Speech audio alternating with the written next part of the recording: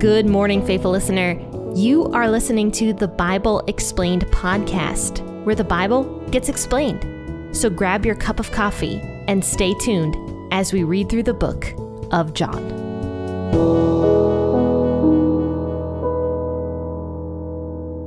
Happy Tuesday, faithful listeners. It's officially Holy Week, and it's kind of funny because we're moving into what would be Holy Week in the book of John.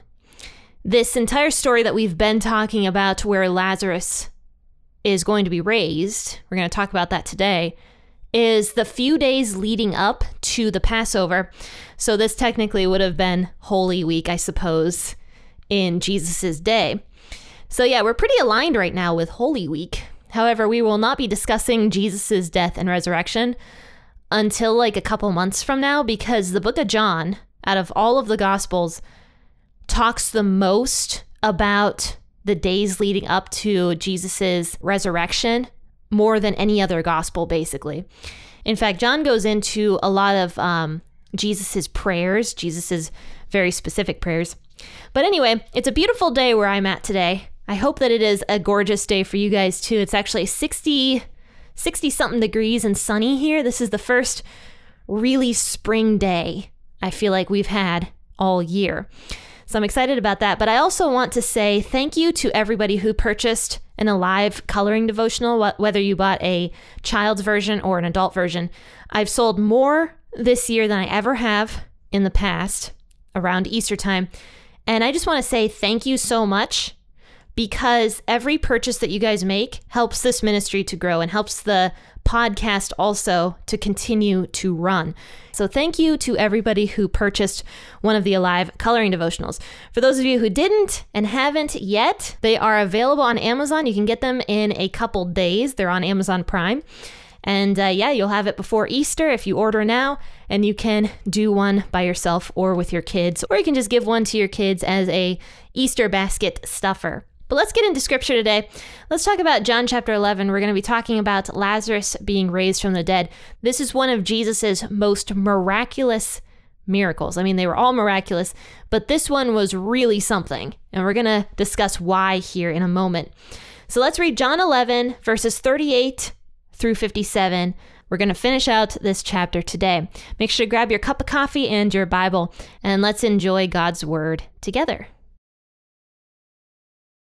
Jesus, therefore, again groaning in himself, came to the tomb.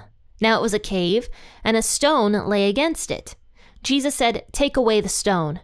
Martha, the sister of him who was dead, said to him, "Lord, by this time there is a stench, for he has been dead for 4 days." Jesus said to her, "Didn't I tell you that if you believed, you would see God's glory?" So they took away the stone from the place where the dead man was laying. Jesus lifted up his eyes and said, "Father, I thank you that you listened to me. I know that you always listen to me, but because of the multitude standing around, I said this, that they may believe that you sent me." When he had said this, he cried with a loud voice, "Lazarus, come out." He who was dead came out, bound hand and foot with wrappings, and his face was wrapped around with a cloth. Jesus said to them, "Free him and let him go." Therefore, many of the Jews who came to Mary and saw what Jesus did believed in him. But some of them went away to the Pharisees and told them the things which Jesus had done. The chief priests, therefore, and the Pharisees gathered a council and said, "What are we doing? For this man does many signs. If we leave him alone like this, everyone will believe in him, and the Romans will come and take away both our place and our nation." But a certain one of them, Caiaphas, being high priest that year, said to them, "You know nothing at all, nor do you consider that it is advantageous for us that one man should die for the people, and that the whole nation not perish." Now he didn't say this of himself, but being high priest that year, he prophesied that Jesus would die for the nation, and not for the nation only, but that he might also gather together into one the children of God who are scattered abroad. So from that day forward, they took counsel that they might put him to death.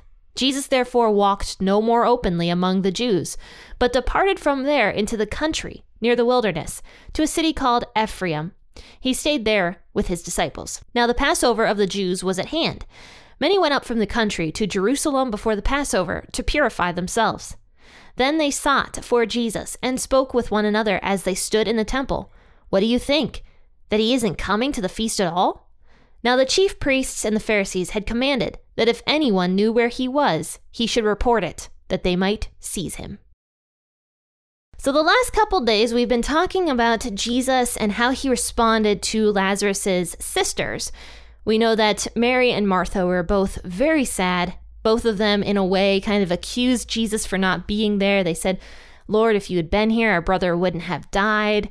But Jesus responded to both of them very differently. He responded to Martha more, I would say more aggressively, testing her faith. And even in today's portion, what we just read, we kind of see that Jesus is still testing Martha's faith. But to Mary, he responded to her with his own tears. And we see that in verse 38, Jesus is still crying when he comes to Lazarus's tomb, which if you think about that, it's kind of, I don't want to say silly, that's not the right word, but it was almost like it didn't make sense for Jesus to cry if you think about it, because Jesus knew that he was going to open the tomb and Lazarus was going to be risen from the dead. So there was no reason, if you think about it, for Jesus to cry. But I think Jesus was crying not just to empathize with Mary, but also because we are kind of pitiful, if that makes sense. And I don't mean pitiful in a bad sense. Like we're pitiful as in like people can pity us, or rather Jesus can pity us because we don't have a lot of hope. And I think in this time period, perhaps people had less hope than we do today because Jesus hadn't conquered death yet. Jesus was almost crying with us and for us because of just humanity in general, having death, having suffering, when none of that really needed to happen at all. People, in a way, brought death and suffering and pitifulness on ourselves, but Jesus is pitying that. He's just pitying death in general and what Satan has done to the world as well. So it says in verse 38, Jesus therefore, again groaning in himself, came to the tomb. So he was still crying. He was groaning in himself. He was mourning in a way. He came to Lazarus's tomb, and it was a cave, and a stone lay against it. So this was a typical kind of tomb. It was typically a cave with a stone over top of it. Jesus said, "Take away the stone." So Martha, the sister of him who was dead, said to him, "Lord, by this time there's a stench, for he has been dead for 4 days." Now there's a very specific reason why Jesus waited 4 days to raise Lazarus from the dead. And that's because I found out with some research that the people in this time period actually believed that the spirit hung around the body for about 3 days. It was almost like kind of a superstition. And then the spirit would depart to wherever it departed. I think Jesus perhaps waited around for 4 days because now the body is beginning to decompose. In some people's minds, the spirit of the individual is gone, departed completely. So Jesus waits 4 whole days before he raises Lazarus from the dead. In other words, Lazarus was very dead. Jesus waits for 4 days. He tells the stone to be rolled away. Martha says to Jesus, "Lord, by this time there's a stench. He has been dead for 4 days." So Jesus says to her, "Didn't I tell you that if you believed, you would see God's glory?" So he's reminding Martha of the conversation they had just had a little bit ago, where Jesus was testing Martha's faith and reminding her that God's glory was near and that Lazarus would be raised from the dead. Now, Martha didn't actually believe that Jesus was going to fully raise Lazarus from the dead. She kind of took it more as a comfort of like, yes, I know that he is alive in the resurrection, basically. So Martha didn't understand, but now Jesus is challenging her faith once again. "Didn't I tell you that if you believed, you would see God's glory?" So he says, "Martha, you are the one, as the older sister, you have the right to tell the people to roll the stone away or not."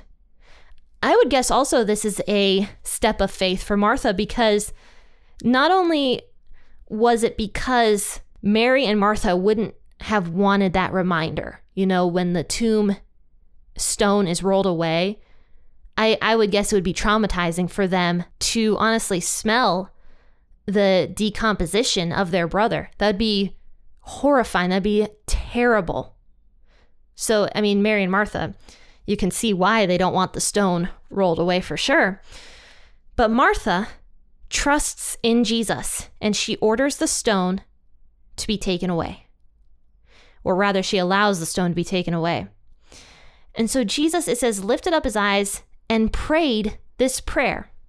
Father, I thank you that you listened to me. I know that you will always listen to me. But because of this multitude standing around, I said this, that they may believe you sent me. So Jesus did all of this to prove to all the people that were there, including Mary and Martha and all the multitudes that were mourning, that he was God. He cried with a loud voice, Lazarus, come out. The other fascinating thing is that Jesus here didn't actually pray to God the Father so that Lazarus would come out of the grave. He didn't even mention Lazarus's name. All he said to the Father was, thank you for listening to me. I know you will always listen to me. I'm doing this so that everyone here can believe in me. Then he commands Lazarus to come out of the tomb. So it says he came out, bound hand and feet with wrappings. His face was wrapped around with a cloth. So the wrappings and the dressings were still on him, and he was hobbling his way out of the tomb, completely bound. I would guess he was having some trouble walking with all that stuff on him, probably having trouble breathing as well. Because his face was totally wrapped up with cloths. And I mean, I'd guess they bound those things pretty tight, because I think they put spices and everything else in the bindings as well. After Lazarus comes out hobbling out of the tomb, Jesus has to remind the people standing there, free him and let him go. They're probably shell-shocked. I mean, who wouldn't be? Who wouldn't be shocked to see this fantastic miracle? Jesus said to them, free him and let him go. And so they did. And it says in verse 45, I'm going to make this distinction here. It says, therefore, many of the Jews who came to Mary and saw what Jesus did believed in him. So many of them. I would guess that would be the majority of people who saw this miracle believed in Jesus. But in verse 46, but some of them went away to the Pharisees and told them the things which Jesus had done. So most who saw this believed in him, but some did not. There was a handful of Jews that saw this miracle that decided to go to the Pharisees and basically tattle on Jesus, which is absolutely preposterous after what they saw. This just kind of shows that some people are so set in their ways, are so comfortable with what they already believe in, that even God's power is not going to change their minds. A demonstration of signs and wonders from God is not going to change some people's minds. So if there's a person out there who you've been trying to evangelize to at all, and they're just not taking it, they don't care, they don't want to hear it, just know that don't beat yourself up too hard. Because if Jesus himself, who is God, can't get people to believe in him when he literally shows them a miraculous sign, don't beat yourself up. But I would suggest keep prodding at that person, because you never know if they may change their mind in the future. But anyway, the chief priests get scared when they hear this, and they believe it. I think they actually believe that this happened, that Jesus raised somebody from the dead. That is why this also is so fascinating. The Pharisees saw and knew that Jesus was doing miracles. How could they not believe in this? But they didn't. They didn't believe. They gathered a council and they said, what are we doing? For this man does many signs. See, they believe it. They believed the report that Jesus had literally healed a person from the dead, somebody who had been dead for 4 days. They believed it. If we leave him alone like this, everyone will believe in him, and the Romans will come and take away both our place and our nation. So right here, it's showing that This is pride. They were so prideful. They were so conceited about their own position and their own authority that they did not want Jesus to have any authority whatsoever. They were scared that the Romans would gain too much control if the people claimed Jesus as the Messiah. I wonder why they thought that, actually. That's an interesting question. I wonder why they thought that if the people believed in Jesus as the Messiah, that the Romans would conquer. I don't know. I didn't look that up. Tell me what you think about that, actually. I'd be curious to have a little discussion about that. But anyway, a certain one of them, Caiaphas, being the high priest that year, said, "You know nothing at all, nor do you consider that it is advantageous for us that one man should die for the people, and that the whole nation not perish." Now, he didn't say this of himself, but being high priest that year, he prophesied that Jesus would die for the nation. So Caiaphas, in my opinion, was not a good guy. We'll find out later. Him being the high priest, he broke a lot of the high priest rules, a lot of the laws that God gave the high priest. Caiaphas wasn't a good guy, but he was able to prophesy. This is proof that even if somebody prophesies correctly, that you can't always trust that they are from God. There's actually a verse about that. You might be kind of confused about that saying. You might be thinking, well, Jen, like if somebody prophesies correctly, clearly they're from God. But there's a verse actually in Deuteronomy that says, if somebody prophesies and that prophecy comes true, but yet they don't teach God and they don't follow God's laws and they teach something contrary to God, then you need to disregard that prophet completely. This is why the scriptures say to test the prophets, not just that their prophecies come true. That's only the first step. But the second step is after their prophecies come true, do they teach God? And do they follow God themselves? So those are the two ways to know if somebody is in fact a true prophet, which is why I believe personally that there are very, very, very few true prophets alive nowadays. I think most of them are fakes. Maybe not all of them. I have not found one yet, though, that I can honestly say is not a sham. But moving forward, Caiaphas was able to prophesy correctly that Jesus would die for the nations, and not just for the nations, but for the whole world. But Caiaphas himself was anti-God. So it says here, because of that day forward, because of Caiaphas, the high priest, persuading them that they should kill Jesus. That's what the Pharisees decided to do. From that day forward, they took counsel that they might put him to death. So now they were determined to kill Jesus. They had tried to kill Jesus before. They wanted to kill Jesus before. They were unable to. But now they are absolutely determined, hell-bent on killing Jesus. That's what they wanted to do. So Jesus knew. Jesus knew after this controversial healing that he had just done, or rather rising from the dead more so, Jesus knew that he was no longer able to openly walk around because of the danger that the Pharisees were going to cause him. He still had a couple more weeks, I would guess, before he was ready to die on the cross. So he stayed in this city, which was near the wilderness, called Ephraim. He stayed there with his disciples. So it says the Passover of the Jews was at hand. So that means it was about the same time of year as it is right now. Around April, I would guess. But it says, many went up from the country to Jerusalem before the Passover to purify themselves. So it was very common for the men to travel to Jerusalem every year for the Passover celebration. There would be many, many people who would do this. And Jesus also traveled to Jerusalem several times for the Passover himself.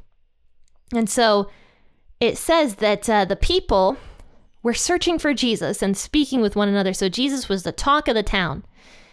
And don't forget that during Passover, people from all over the world, like Israelites from all over would travel to Jerusalem. It was like tons of people flooding the city to celebrate Passover. So the people are like, do you think he's not coming to the feast at all? So it says that the chief priests and the Pharisees put out this notice. It says that they commanded that if anyone in the city knew where he was, they should report it, that they might seize him.